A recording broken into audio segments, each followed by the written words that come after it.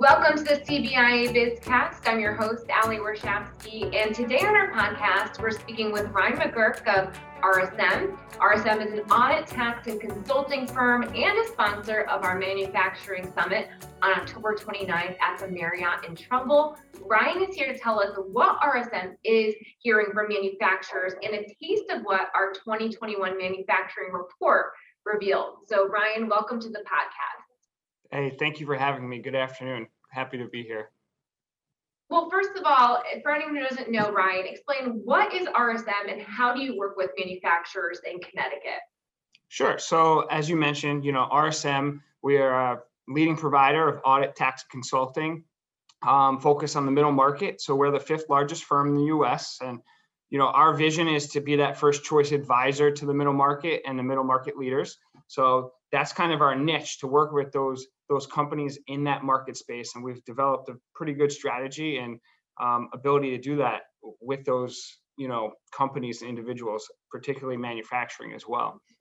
The firm itself, we have about 13,000 people across the US, and about 2,400 in the Northeast, and about a little over 300 in Connecticut, serving all sorts of industries, but particularly the manufacturing industry. Yeah, well, thanks for explaining that, because you have worked with us last year as well, and possibly in years since way before my time on this manufacturing summit. In the past year and a half, coming up on two, since the pandemic began, have certainly been probably the most challenging for manufacturers. Did you see a lot of them relying on PPP loans to survive this time? Yeah, I would say there was a good majority that went after the PPP loan and received the funding. Some of our clients that maybe didn't, either because they were fortunate enough to have liquidity or access to capital, either through existing lines of credit or, their ownership structure. But there was a far majority that did actually take out the PPP loan. So very happy to have them. Some of their biggest concerns at the very onset of the pandemic was, not only keeping the lights on, but a lot of our manufacturers that we see and we work with care a lot about their people, and how did they keep, there was a lot of uncertainty to keeping the people and their payroll, meeting payroll costs. So those PPP loans went a long way towards kind of fulfilling, or mitigating some of that risk for them. Yeah, because a lot of them, I think, and you can correct me if I'm wrong here, had to keep their factories open, right? I mean, they're still manufacturing, but they couldn't keep the same amount of people in. So there's probably days where some of their employees actually couldn't come into the office or the plant or wherever, the factory, because of COVID restrictions. And yet the company probably still wanted to keep them on payroll, because even though they can't be in there, it's not like they didn't want to, just a spacing issue at some point. A lot of companies had to pivot very quickly. So whether it was maybe opening a third shift or figuring out how did they practice and develop social distancing, which in the past was not a concept, right? Especially on a manufacturing floor where you might have to work very closely with other members of the production team or operations. So it was taking those considerations in. How do you get, no pun intended, but PPP, personal protection, for, their employees, and still, keep in mind what their ultimate business goals are, to produce a high quality product for their end customers. So there was a lot of juggling that. And I think the PPP loans was very helpful. And we saw a lot of the funds that they received, if not all, used towards kind of that, that motive. Yeah, because part of it was, at least in the beginning, is part of it had to be used for company payroll, and other parts could be used for other things.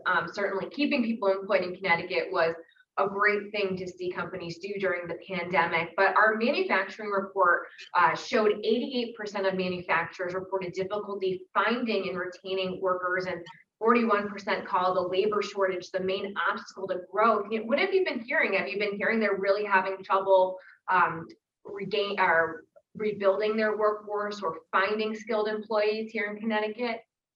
Yeah, and I think this is well documented in a lot of channels in the media too.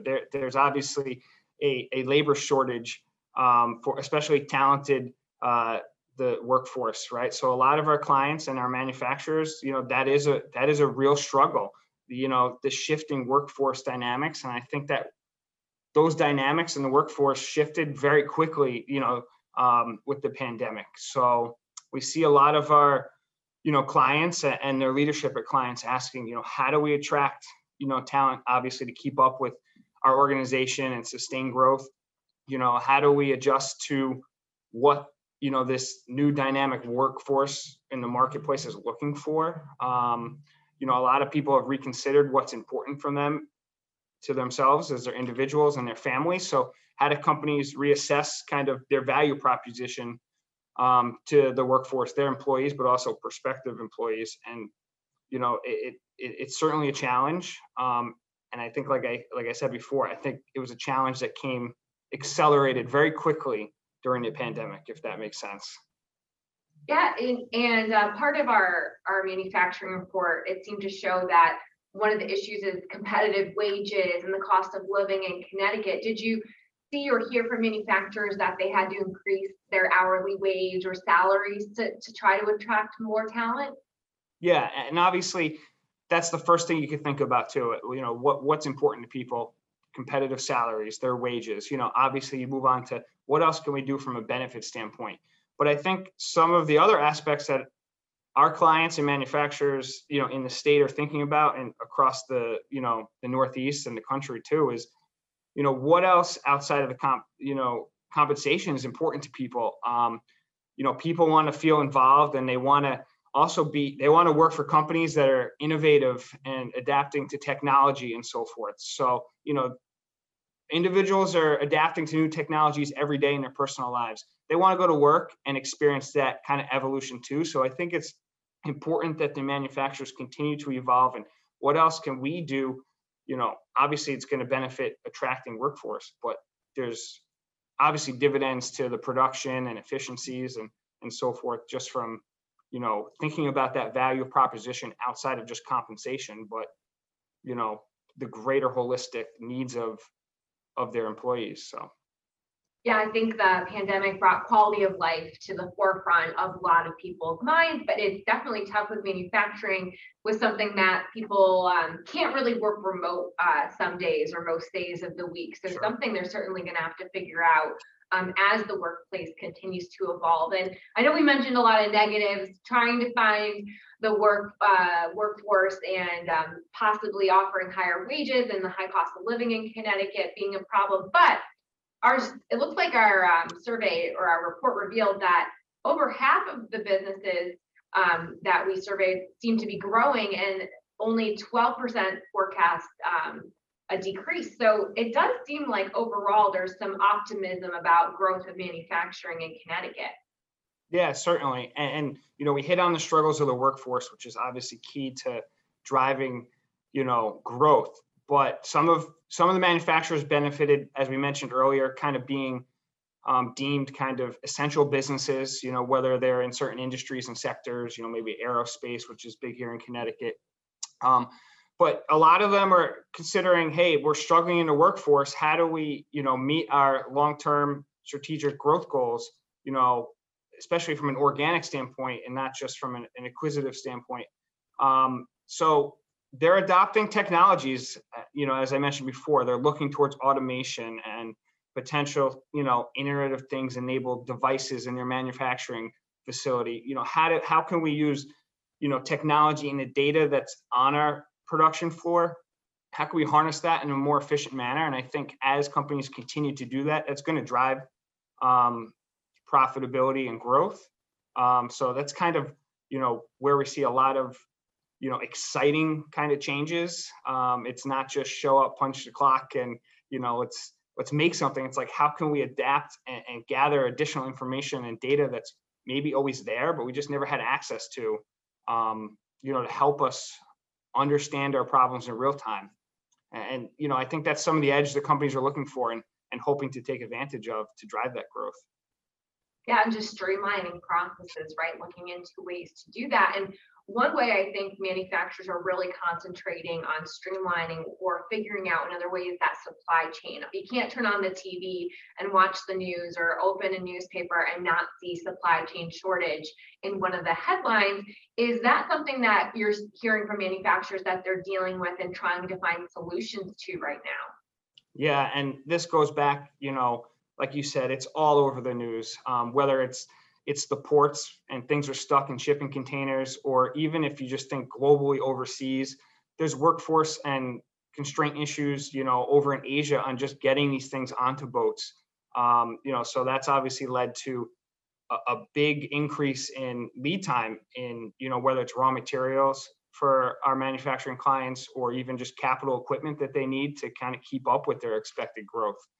And so that's been a big burden. And it's how do companies reassess, the resiliency of their supply chain? How do they get more kind of insight into, what's causing lead time, problems, and how do we risk assess that and process that and then, mitigate that?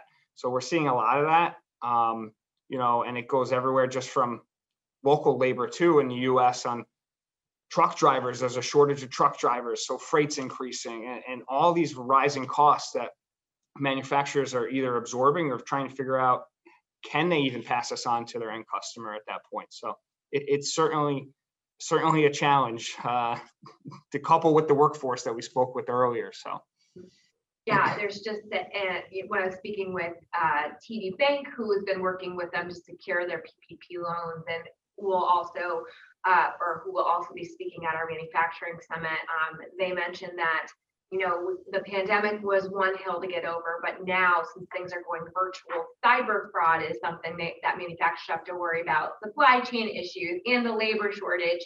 I know that we've heard from some of our member companies that they are looking at the bigger ones partnering with other bigger companies to partner with their supply chain issues. So maybe load up the same truck, two companies pitching in to load up the same truck, and others relying on 3D printing to print their supply chain. So maybe that's a little bit of what we call manufacturing 4.0. I know you mentioned that before. So let's go into, what is that? Is that the future with 3D printers and different types of materials to help the supply chain?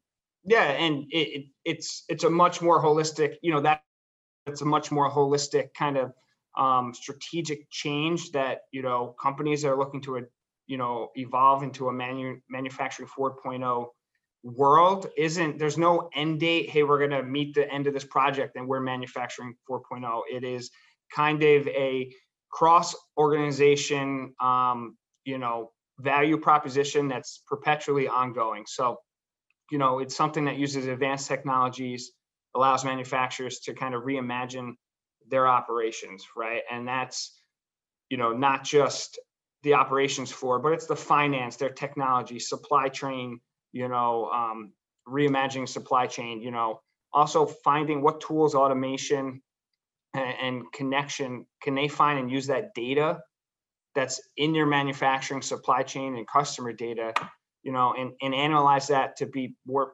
prescriptive at the end of the day, right? Right now, people look at data on the back end. It's descriptive to describe what happened.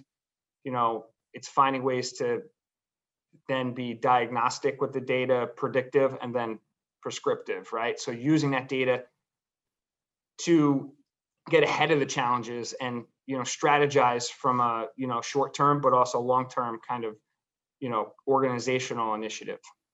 Which is why we're seeing all those Internet of Things labs or IoT labs pop up, correct? They're the ones looking for how do we prevent your refrigerator from not working before it doesn't work? Exactly. Yeah, I would love to. Yeah, I got to make sure my refrigerator doesn't go because we all have that problem. That's a great example. Great way to put it in your personal life example. Right? Things I'm worried about, clearly food, right? And making sure my refrigerator works. But my last question for you, Ryan, is, where do manufacturers go from here? What is their main focus, do you think, going into just short term, really 2022? Yeah, I think, the biggest thing right now, we talked about the supply chain. So, how do they continue to optimize supply chain? Dual sourcing, Do they find suppliers or vendors that are closer to them, mitigate some of the, lag time, lead time, continuing to modernize and leverage technology, maybe less short term, but more investment too in technology, learning, prescriptive AI, help companies leverage analytics, scenario planning, forecast planning, stuff like that.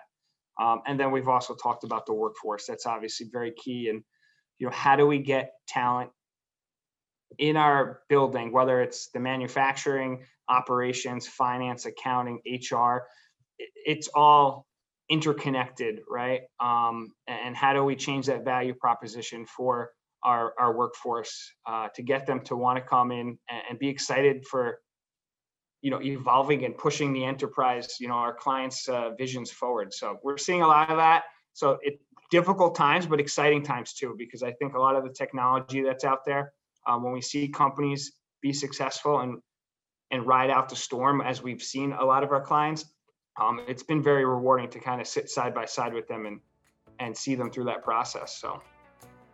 Well, Ryan, thank you so much for joining us, and we look forward to seeing you in person at our Manufacturing Summit, October 29th at the Trumbull Marriott. You can register for the summit at cbia.com, and thank you for listening to the Bizcast. Subscribe on Apple, on SoundCloud, and of course, you can also listen to more episodes at cbia.com.